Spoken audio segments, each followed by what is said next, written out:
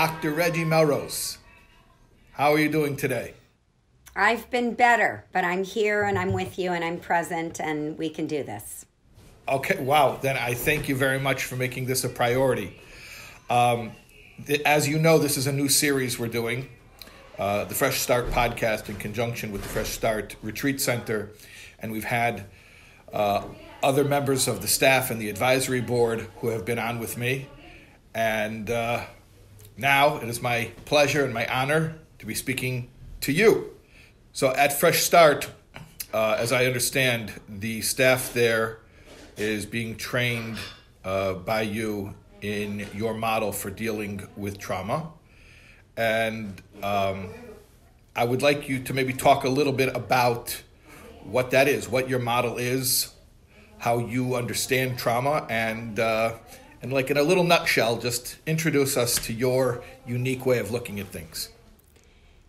I, through a process of discovery, experientially in my own life and in my professional life, discovered a somatic approach to healing the effects of trauma that answered all of the questions that continued to prod at me.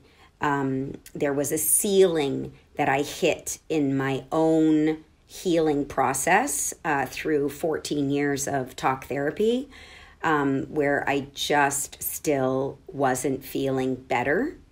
And parallel to that, I was working in schools with students who had experienced a tremendous amount of stress and trauma, and they were not getting well either.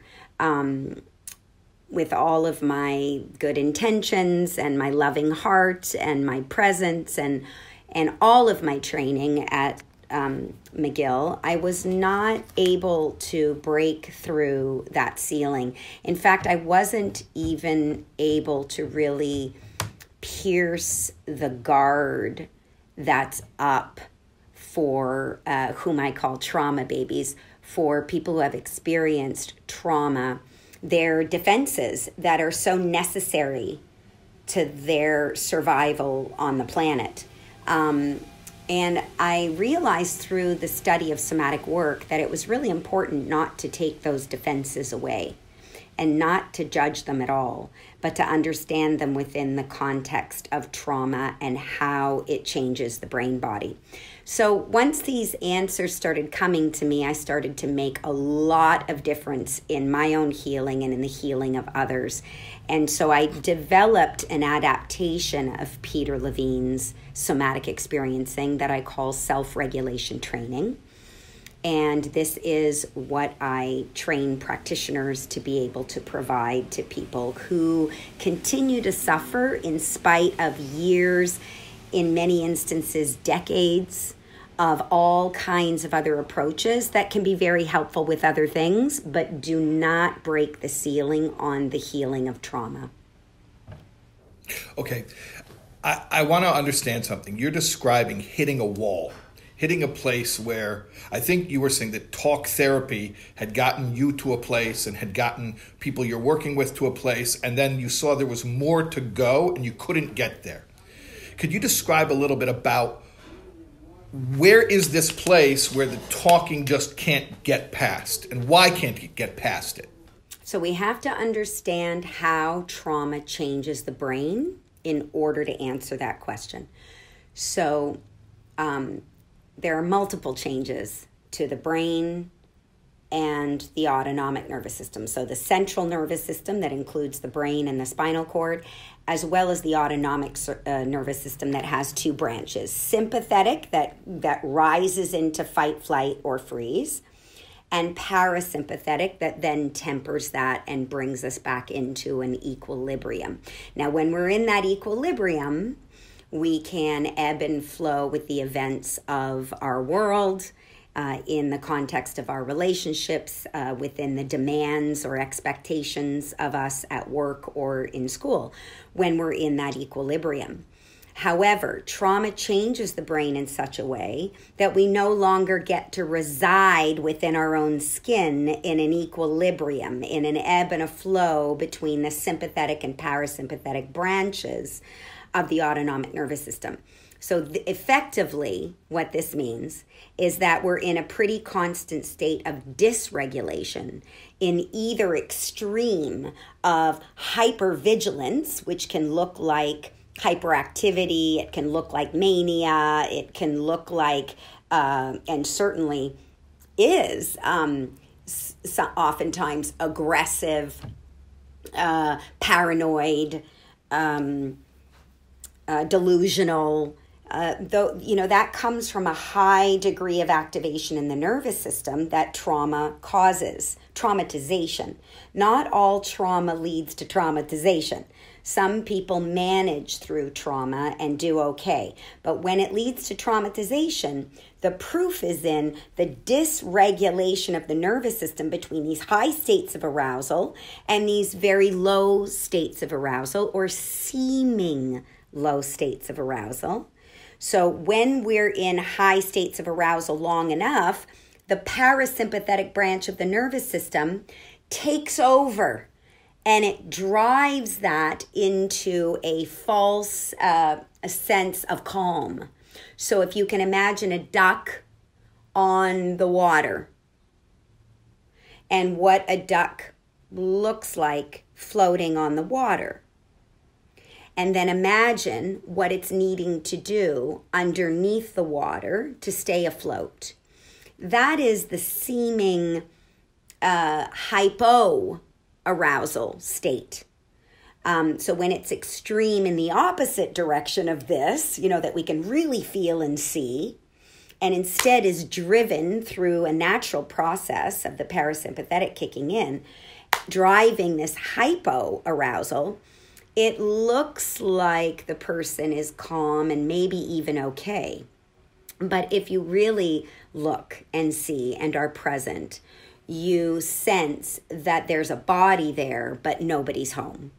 And so these dysregulated states are what take over and become an habitual pattern within the nervous system when we've been traumatized.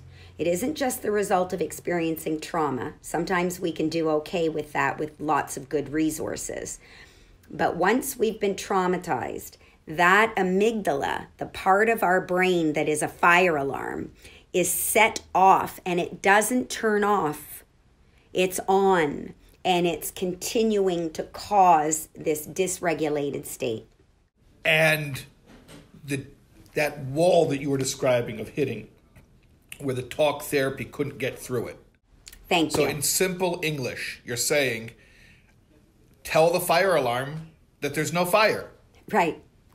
And that should take care of it. Yeah. And it should take care of it. Right. Yeah. So, and it's beautiful. We have such good intentions and we have so much love and we've had excellent training, and CBT is evidence-based and DBT is on the rise and EFT is wonderful. Like everybody's, there's all these wonderful approaches, and that's great. It's terrific. Even EMDR, and yet there are things about these approaches that aren't careful enough, that aren't resonant enough, that aren't able enough to take into consideration the vulnerability and fragility of that kindling effect of the amygdala and what it requires in order for us to get anywhere. So it has to be through sensation, because the amygdala is located in the sensing feeling part of the brain. It's in the limbic brain, which is the seat of our emotions, but very, very closely connected to the reptilian brain that only speaks the language of sensations. And so until we learn to speak that language, to speak soothingly to the amygdala, we're really not going to get anywhere. And that involves a multitude of somatic tools, activities, and resources for the kindling effect of that amygdala to shift enough that we are out, we slowly titrate out of those extreme patterns into the equilibrium that is still an ebb and a flow. We're not going to be a flat line while we're on Earth. But the ebb and flow is within a zone of optimum arousal, or what Pat Ogden calls the window of tolerance, right? Our nervous system needs to be within that window of tolerance, ebbing and flowing with the stress and challenges of daily life. So there's a few things here I want to unpack. The traumatization causes what you call the hyper arousal or hypo arousal, either too high or too low. Okay. And then you, quote unquote, normal functioning is somewhere in the middle, where we have highs and lows, but not extremely high and not extremely low. Okay. And the traumatization, you're saying, was sort of like impervious to talk. I can't just tell myself, well, there's no danger right now. Why is your reaction so extreme right now? The situation isn't extreme. You're saying it's impervious to language, and your expertise is very apparent in the language you're using, but I want you to say it to me in simple language. Why can't I just have self-awareness and know that this is what's going on and just tell myself, hey, this is what's happening. Stop doing this? Because the amygdala not only doesn't understand you, it's irritated by you. It's irritated by your words. Shut up. Stop talking. You don't get me. You don't understand.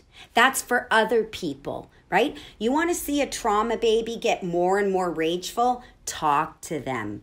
Tell them they can talk to themselves and talk themselves out of it.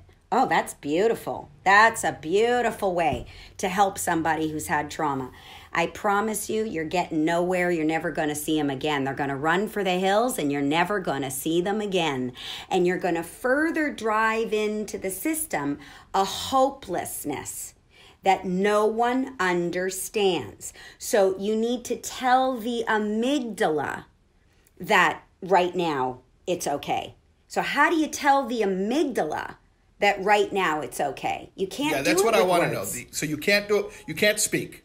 You have to do it with sensations. You have to give the sensing, feeling part of the brain and the whole rest of the nervous system that is modulated by it a sensory experience that actually in real time translates into a felt sense awareness that, oh, I'm actually not in danger right now. If you don't give the nervous system a physical experience of that, and so yes, it involves your awareness. You have to bring your awareness to your physical felt sense of being anchored and supported and planted right here, right now. Right? And so it's not about deep breathing or counting to 10 or doing relaxation exercises or meditating. These are all terms that absolutely irritate a trauma baby. They're going to run for the hills again. I don't meditate. That's for other people. I don't relax. Really? You relax. Let's see what happens to you.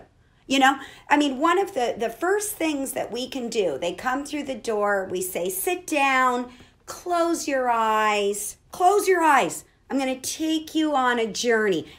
Really? I don't think so. Close your eyes. You think I'm going to close my eyes? What are you, crazy?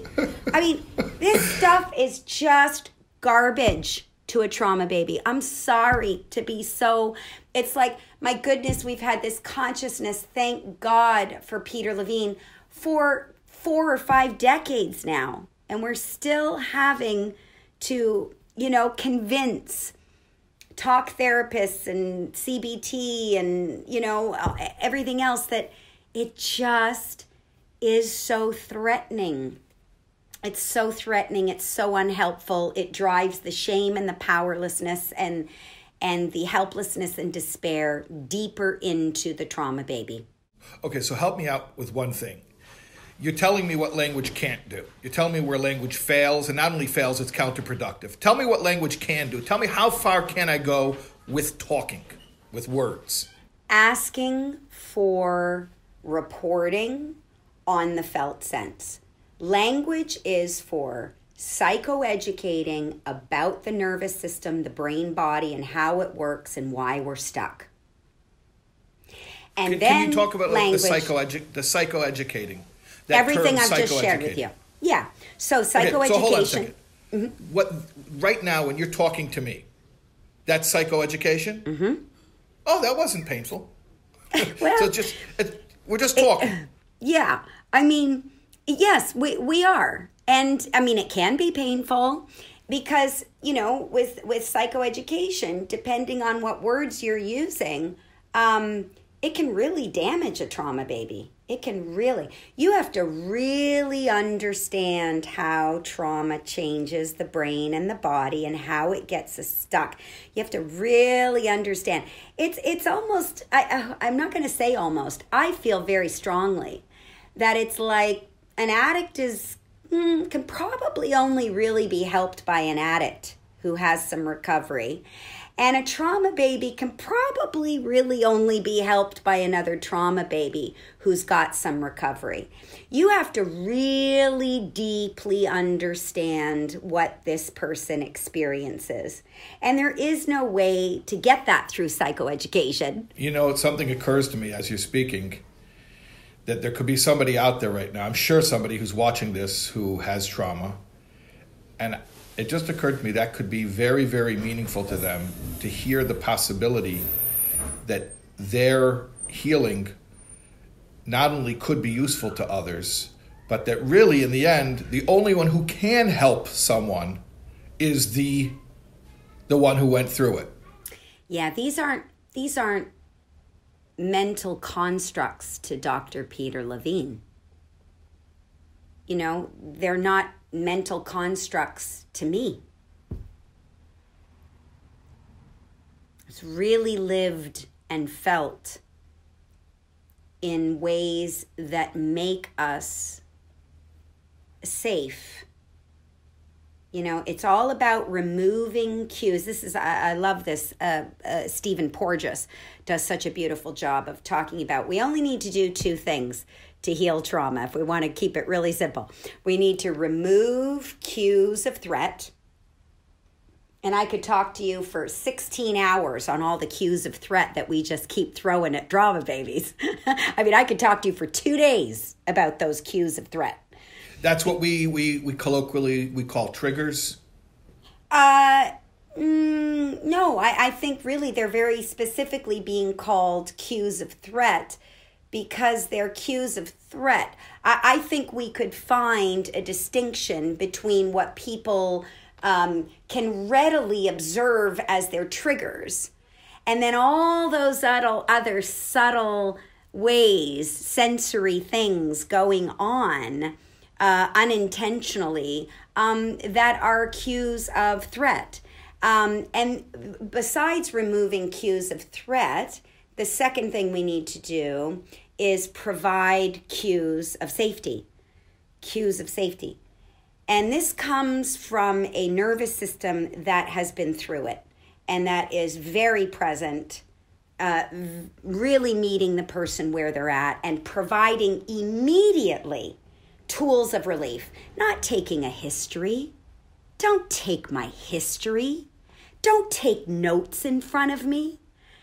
I mean, honestly, I'm sorry this is where I'm at today. As I said, I've been better. So I'm just chomping on the bit here today. No, I think people are going to appreciate your forthrightness, that you're just saying it as you really see it. It's refreshing. It is refreshing. And you know what? At the end of the day, this isn't a joke. This is life or death. So we don't have time to joke around. Thank you. I really appreciate you saying that because that's exactly where I'm coming from today. It is life or death. And sometimes we have one chance with someone. So man, if you don't know what trauma is and how it changes the brain and how you need to be somatic with it, please don't touch it with a 10-foot pole. That's how I feel. When you're saying somatic, okay, I'm understanding on a very simple level what it's not and a little bit what it is. You said it's not psychoeducational. It's not words. It's not more words. So that's what it's not. And I understand very, very vaguely it means not the mind, but rather the body. Or you said sensorial, which I know what my five senses are. They taught me in nursery school, right? Seeing and hearing and tasting and smelling Feeling. And touch. Yeah, touch. Yeah. But I'm just trying to imagine what that even means in a therapeutic context. Yeah. It means utilizing the physical environment to soothe in a physical way your physical body.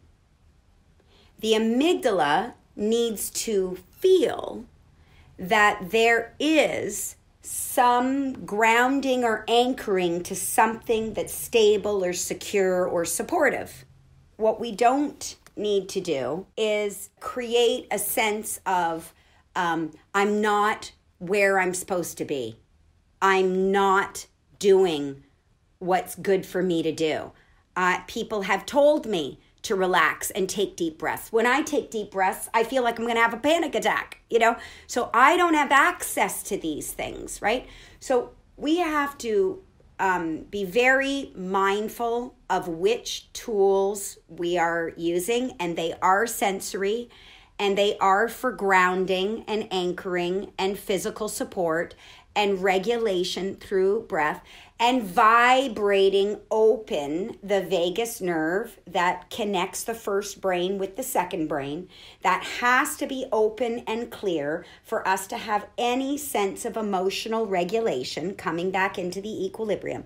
So everything is about opening a constricted vagus nerve, connecting a clear communication between the first brain and the second brain, and allowing the amygdala to have a physical sense that I am actually in this present moment where the tree is beautiful out there and the breeze is blowing and I am breathing in through my nose and I can feel my bottom planted in this couch. And if my back or my head is a little sore or tired, I can take in a little more physical support and train my brain to notice that I'm getting physical support right here, right now. Otherwise, we're ping-ponging between the horrible things that have happened and the horrible things that are going to happen. Thought. A thought about the past that's been horrible. A thought about the future that's, of course, going to be horrible. And that's where we live, back and forth between those thoughts, past and future. We've got to get people physically anchored into the present moment in a way that feels comfortable.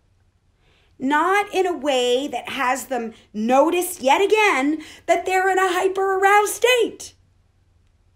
So we need all those tools. We need to guide them to use all the sensory tools so that when we do have them notice what's happening inside, they're able to notice that it's a little bit relieved. It's a little bit slowed down. It's a little bit more comfortable, or right? So this is the challenge. Based on what you're describing, am I to understand that traumatization is chiefly in the body? Is it in the mind? Is it in the body? What is it, when it does its damage, where does that damage occur?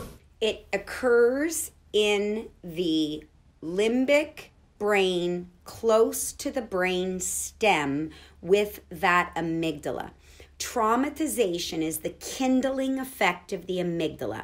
So the fire alarm, the amygdala, that perceives threat, doesn't have to be real, but if it perceives threat, and it will do this in milliseconds, if it perceives threat, then it sends off its message of alarm, flooding the brainstem and really the rest of the body, but most importantly, it goes to the brainstem, all the glucocorticoids, our stress hormones, to mobilize the body into a fight or flight response. Now, sometimes the amygdala sends its message, and the computation that happens within milliseconds is to freeze, is to become completely immobile in order to survive the perceived threat. Or it could go into sort of one of those in-between places where I'm pretty shut down. I'm kind of floating out of my body, but I can still sort of move a little and talk a little. I'm going to try to go along with this or negotiate or do what I have to do socially to survive this situation, but still be okay with this person, right? I mean, humans have adapted to learn how to do some very crafty things. But it's all within a fight, flight, freeze, or fold mechanism. And so the injury, if you will, is that the amygdala that's supposed to come off after such an event stays on. Sometimes the trauma is significant enough, searing enough, or there have been enough traumas along the way that a straw breaks the back of the nervous system and keeps that amygdala on instead of it naturally, as it's intended, to go off once we've survived a situation. Traumatization is when the amygdala stays on in its state of alarm after the event has passed.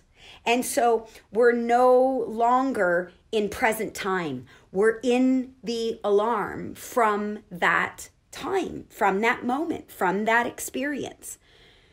So that keeps us in high alert.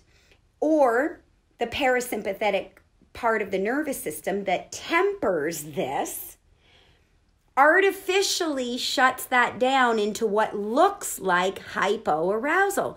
But right underneath that hypoarousal, right underneath the surface of the duck on the lake, is a nervous system that's going to try to survive. It's just been shut down to take an unchosen break, right? It makes us go to bed for weeks or months or years at a time, not with our permission,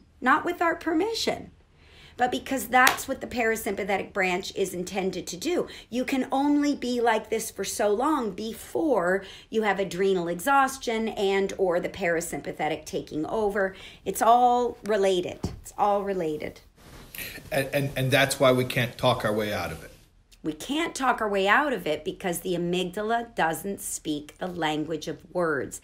It only responds to physical experiences, to sensory experiences. And if you talk at it, it gets worse. Let me ask a really simple question. In normal day-to-day functioning, what is the function of the amygdala? It is our fire alarm.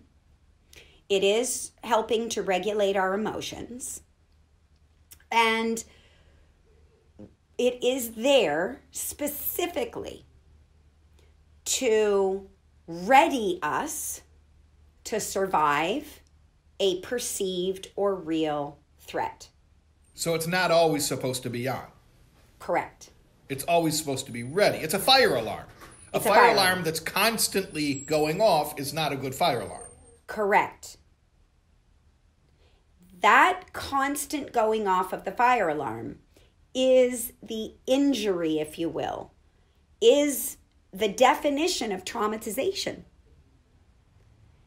The kindling effect, the fact that it stays on, even when it doesn't necessarily need to be on. But you can't tell that person that it doesn't need to be on. You have to give them a physical experience of, oh, it doesn't need to be on. A physical experience of that. So you have to take away cues of threat and provide cues of safety. And there are hundreds of ways to do that somatically.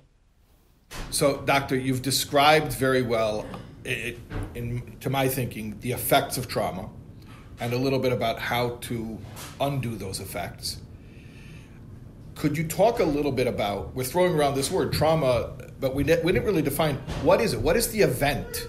What is the thing that causes that, you say there's a damage to the amygdala. Okay, what damage is it? What happened? What happened that caused the trauma? So I'm really glad you're asking that. It's very important for us to consider, in general, that there is no objective way of judging what is or is not traumatic for another person. And we've made a lot of mistakes with that for a very long period of time. And so I want us to fully understand that it is a subjective experience, and it is based on the degree of vulnerability and sensitivity of the soul that shows up in physical form. And sometimes the fetus is developing in a womb of a vulnerable or sensitive soul, of a soul that has experienced its own degree of stress and trauma and pressure, sometimes relentless. Sometimes there isn't a specific event. Sometimes there's lots of stress and pressure. You're here to fulfill something, and you'll do it the way I see fit. And some souls come here, with a whole other idea of what's going to happen.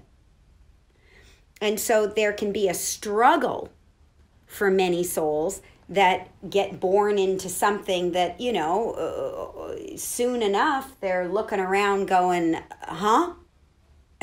It can be really painful. So we've got a fetus that could be in a womb of someone who is vulnerable and sensitive, who's experienced trauma, whether that is relentless stress and pressure or a significant or searing event. Once that baby has its delivery experience, so what is the delivery like? What are those early days and weeks of bonding like? Does a healthy attunement between the caregiver and the baby occur? By the way, that's something that nobody could remember and probably couldn't even find out. Thank you. So, how are we ever going to get to this with words?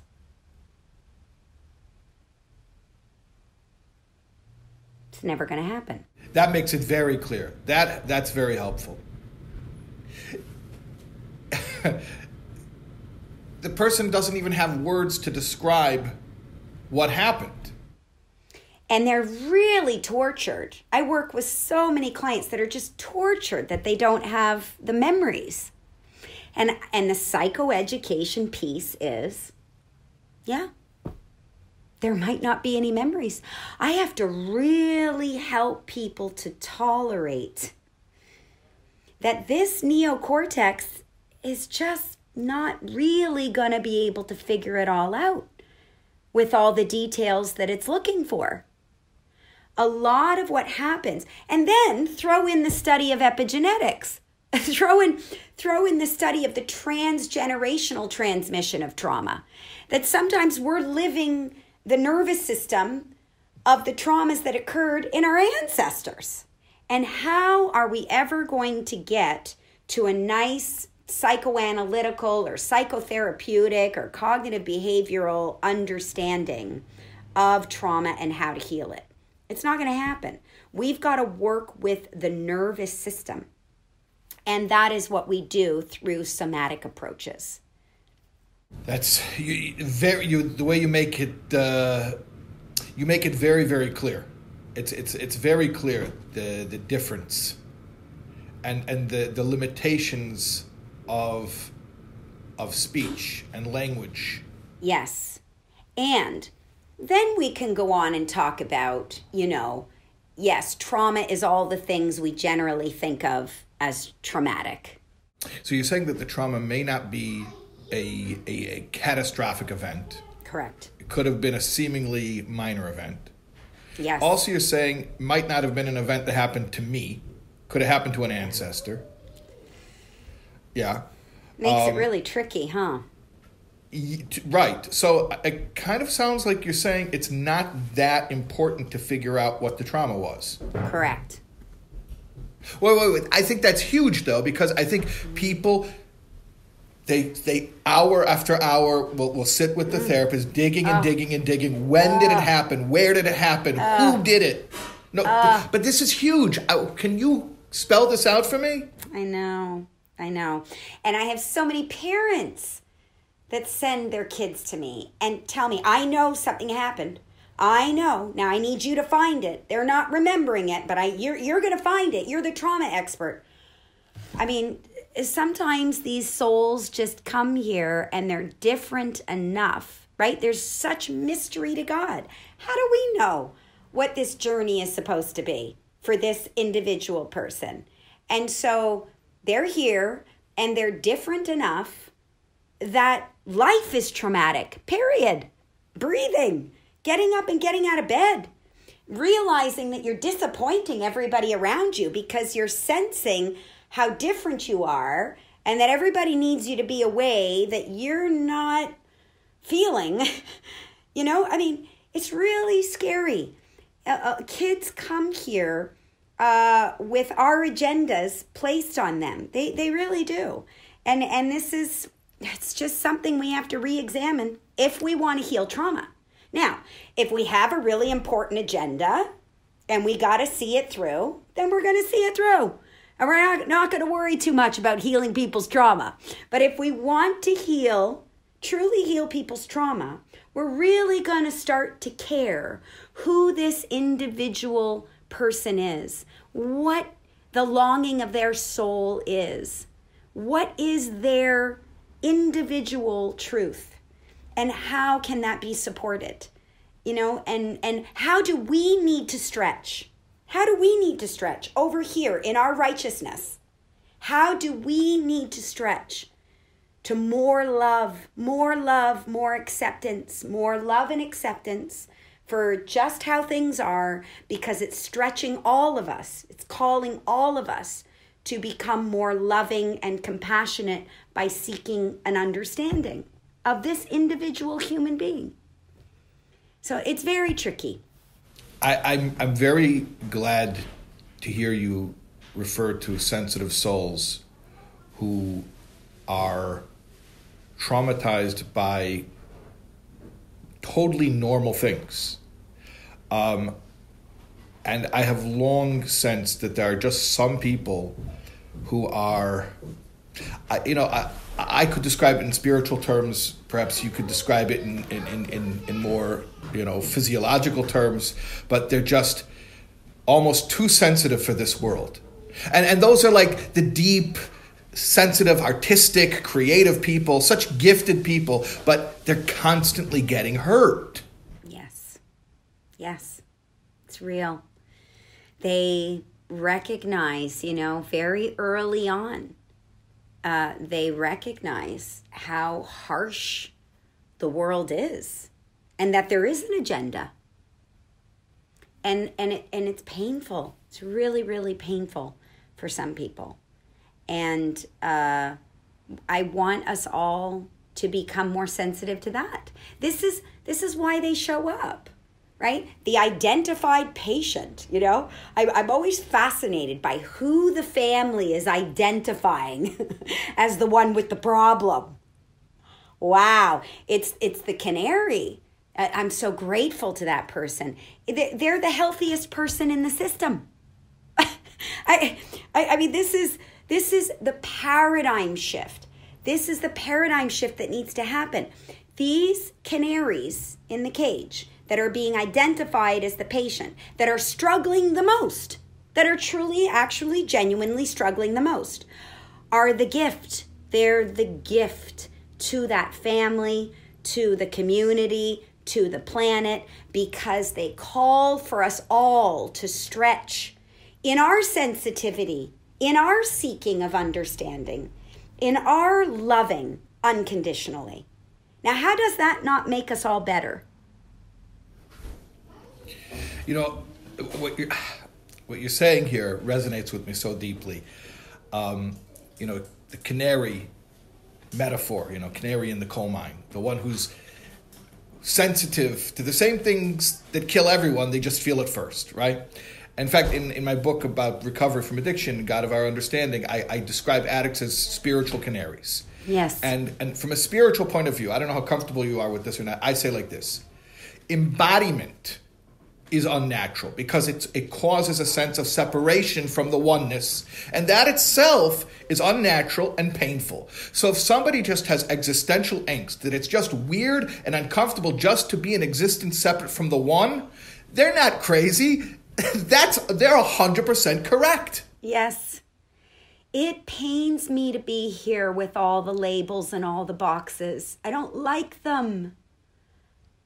I am part of an undifferentiated whole, and it hurts me that we need to know, are you this or are you that? Are you in this box or you're in that? Do you believe this or do you believe that? It's so painful. And there are many of us that are here really longing for something to happen. Something big, something really spiritual, so deeply spiritual. And we're waiting, and we're trying to be a part of it.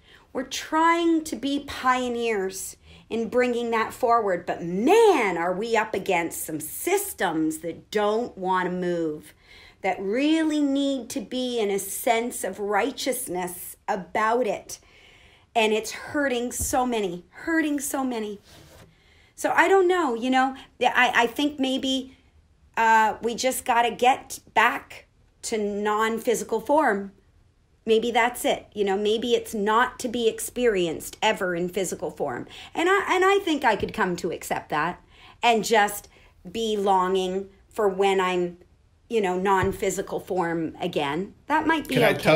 Can I tell you why I personally reject that? And why I'm hopeful that this has to happen in physical form? Because if I believe in anything, if I've been taught to believe in anything, it is that the purpose of this world is ultimately that this physical world is the ultimate place where the Creator wants to see perfection, and that we don't have to go to heaven to find it.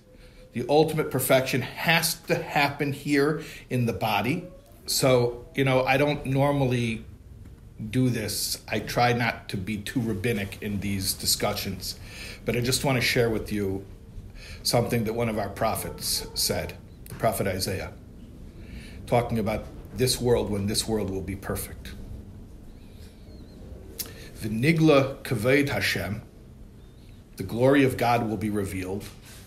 V'ro chol basar yachtov ki pi Hashem diber. And all flesh together will see that the mouth of the Lord has spoken. It won't be an intellectual awareness. All flesh will see. All flesh will see together that God is the Creator and that this world is His paradise. But the flesh will see.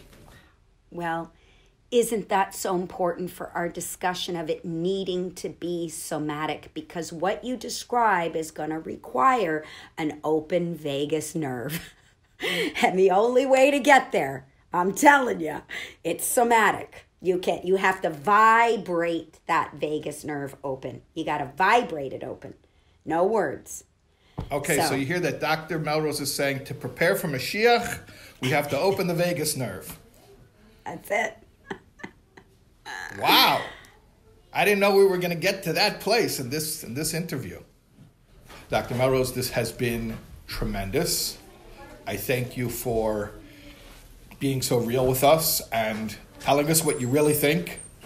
And like I said before, it's not a joke. It's a serious issue. So we don't have time for games. So I appreciate you being real, and I'm confident that people will be helped. God willing, people will be helped from this. From your lips to God's ears. Thank you so very much for having me and for appreciating how real and sometimes urgent I get about this matter. Thank you. You'll come on again? Yes. All right, you're booked. Okay. Looking forward.